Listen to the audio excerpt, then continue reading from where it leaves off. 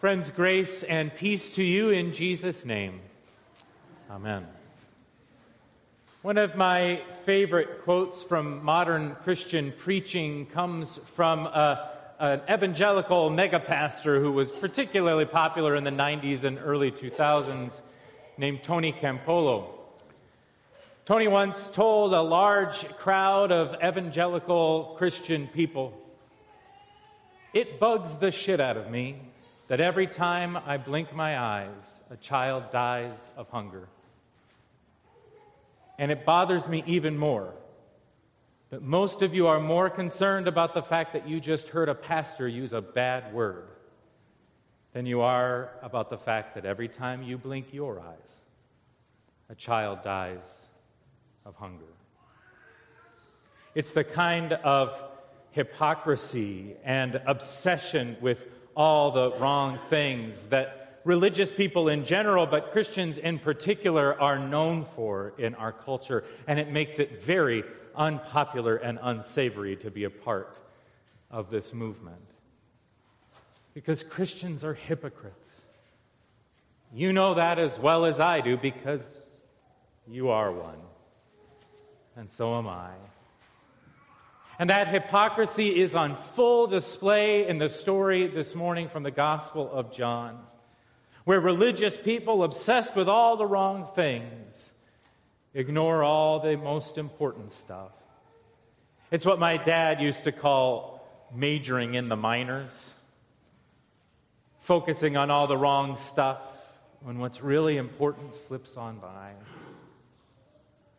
But before we dig too deeply into that, just a little historical note. For some reason, all of the gospel writers give Pilate something of a pass in this story of Jesus' crucifixion, despite the fact that Pilate, according to history and according to the creeds that we confess, is the one responsible for Jesus' death. Nevertheless, Pilate, who was known in history as being a brutal, cruel man who loved using crucifixion as a tool of shame and oppression. Nevertheless, he looks a little bit soft in these stories, and the attention is more placed on the Jews, particularly the religious elite, the powerful among Jesus' friends and family in Jerusalem. As Vicar Marissa mentioned, by the end of this story, everybody is implicated. Everyone betrays Jesus, hands him over to death on a cross. No one's hands are clean. But there's a group who tried real hard to not notice how bloody their hands really were. And so today, those who had taken Jesus first to the high priest, to the powerful elite among the Jews in Jerusalem, now drag him across the city to go to Pilate's headquarters. Pilate, the Gentile Roman governor of Judea. Pilate, the guy who can really get things done. Pilate, the guy who can flex the empire's muscles and bring this Jesus thing to a conclusion. And so the Jews of Judea, those in charge, they bring Jesus to Pilate's headquarters to hand him over to be crucified, but they don't want to go inside. They don't want to go inside the house of a Gentile because if they do, then they would become impure. And they wanted to avoid ritual defilement so that they could still eat the Passover. Seriously?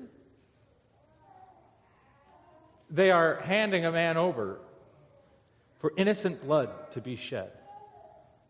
But they just want to keep clean enough so that they can still make it to Grandma's house for Seder that night.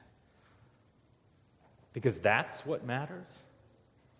As the empire is flexing its muscles and everyone is conspiring to kill an innocent man, you're worried about looking nice and being in the right and pure and proper place to be able to do the good religious stuff. You know, it's the kind of thing that says that you can be a good Christian as long as you dress up pretty on Sunday morning and make it to worship once a week and never get caught on a hot mic saying one of George Carlin's favorite 7 words. As long as you maintain the right list of who's in and who's out, you can be a good Christian, despite the fact that you spend the rest of the week turning your back on the poor closing our ears to the cries of children whose blood is running in the streets of Syria.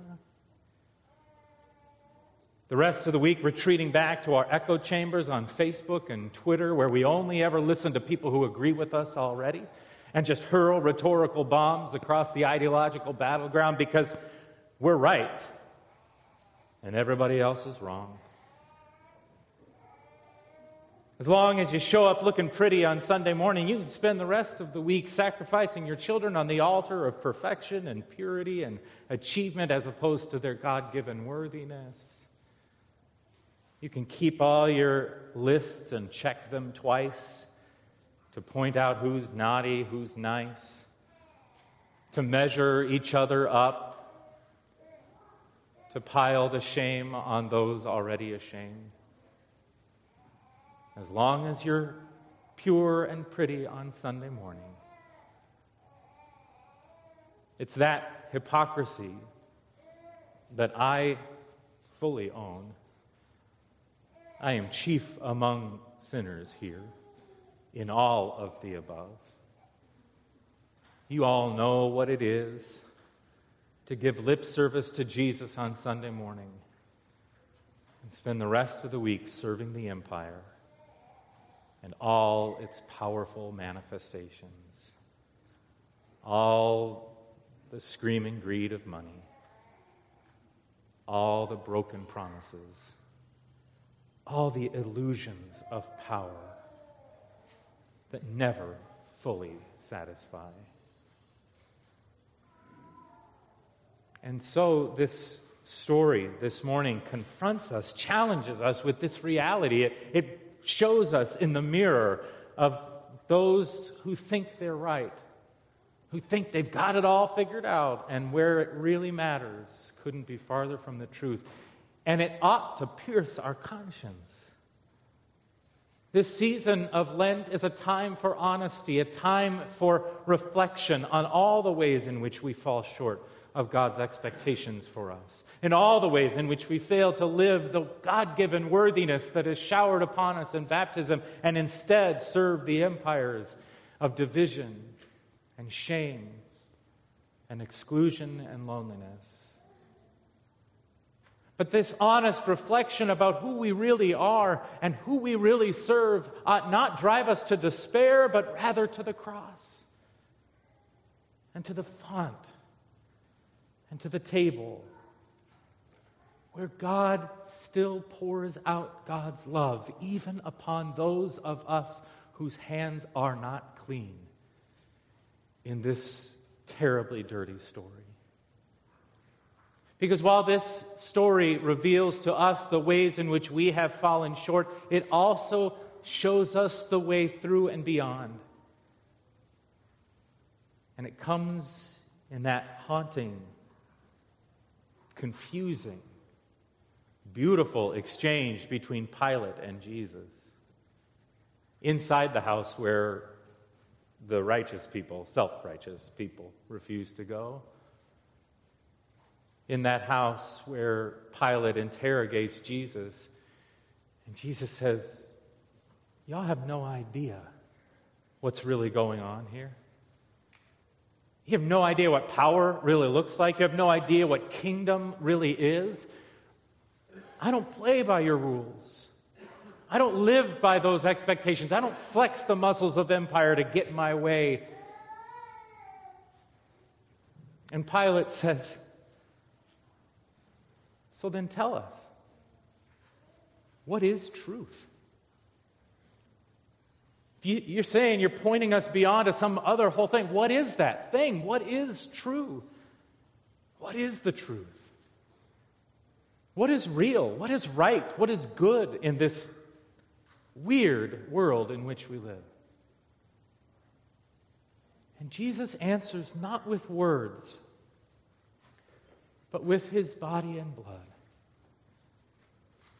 Jesus answers Pilate not with some witty commentary or smart and shameful retort, but with his own body and blood as he walks with arms wide open to the cross. Because it is there. It is there that the truth is found. Because it's there where God continues to speak a word of love and grace into a world that would want God as far as possible away from our illusions of power and worthiness that we have claimed for ourselves on our own terms. It is there where God continues to shower with forgiveness and grace a world that would leave God dying on the street in the face of a broken child. It is there where God still hangs with arms wide open, heart bursting with love, filled with compassion down to God's guts that are turning and churning in love for the world that simply does not know what's really going on. A world that refuses to hear that sometimes it's better to be compassionate than to be right. That often it is better to claim our vulnerability than to twist whatever screws of power we might think we own. God has not stopped speaking those words of grace and love, despite our inability to know what they sound like, above all the other din and clamor. There is an echo in this story of another story that we heard several weeks ago.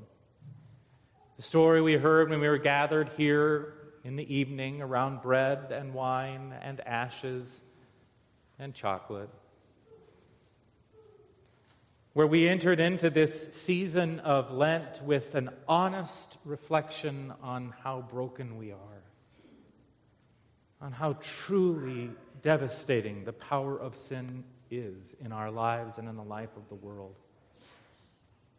And we heard that night the story of the Good Shepherd, the one who in a world in love with death instead comes to bring abundant life, and does so by laying down his life for the sheep, and to speak words of grace and compassion, justice and mercy in a world in love with words of hatred and violence and fear. And Jesus says in those days, in that story, that the sheep know my voice, and they follow me, and I give myself to them. For the thief, the bandit, comes only to steal and to destroy, but I came that they might have life and have it abundantly. Just keep listening, and the Word of God will make you fully and abundantly alive. But it is so much easier to listen to the thief, to the bandit, to Barabbas, whom we would choose over Jesus any day of the week except Sunday morning. And yet, despite our love affair with violence and self-righteousness and purity at the expense of compassion, that Good Shepherd just keeps on speaking those words of grace and love. Speaking from the bath, speaking from the table, speaking from the cross. You, even you, who know little to nothing about what it means to truly live abundantly and freely in God's compassionate love, you are still mine. And so we gather week after week as this broken but beautiful family, helping one another strain our ears in the midst of all those other voices, to listen, to pick out that sure and certain word of grace and life from the mouth of the Good Shepherd, to listen to the voice of compassion that might flow through us and into the world, to listen to the voice that is willing to be powerless rather than to use power over others to get our way. To listen to the one who is able and willing day after day after day to forgive even me, even you, even us, and to keep on speaking until all this broken world is called home. And thanks be to God for that. Amen.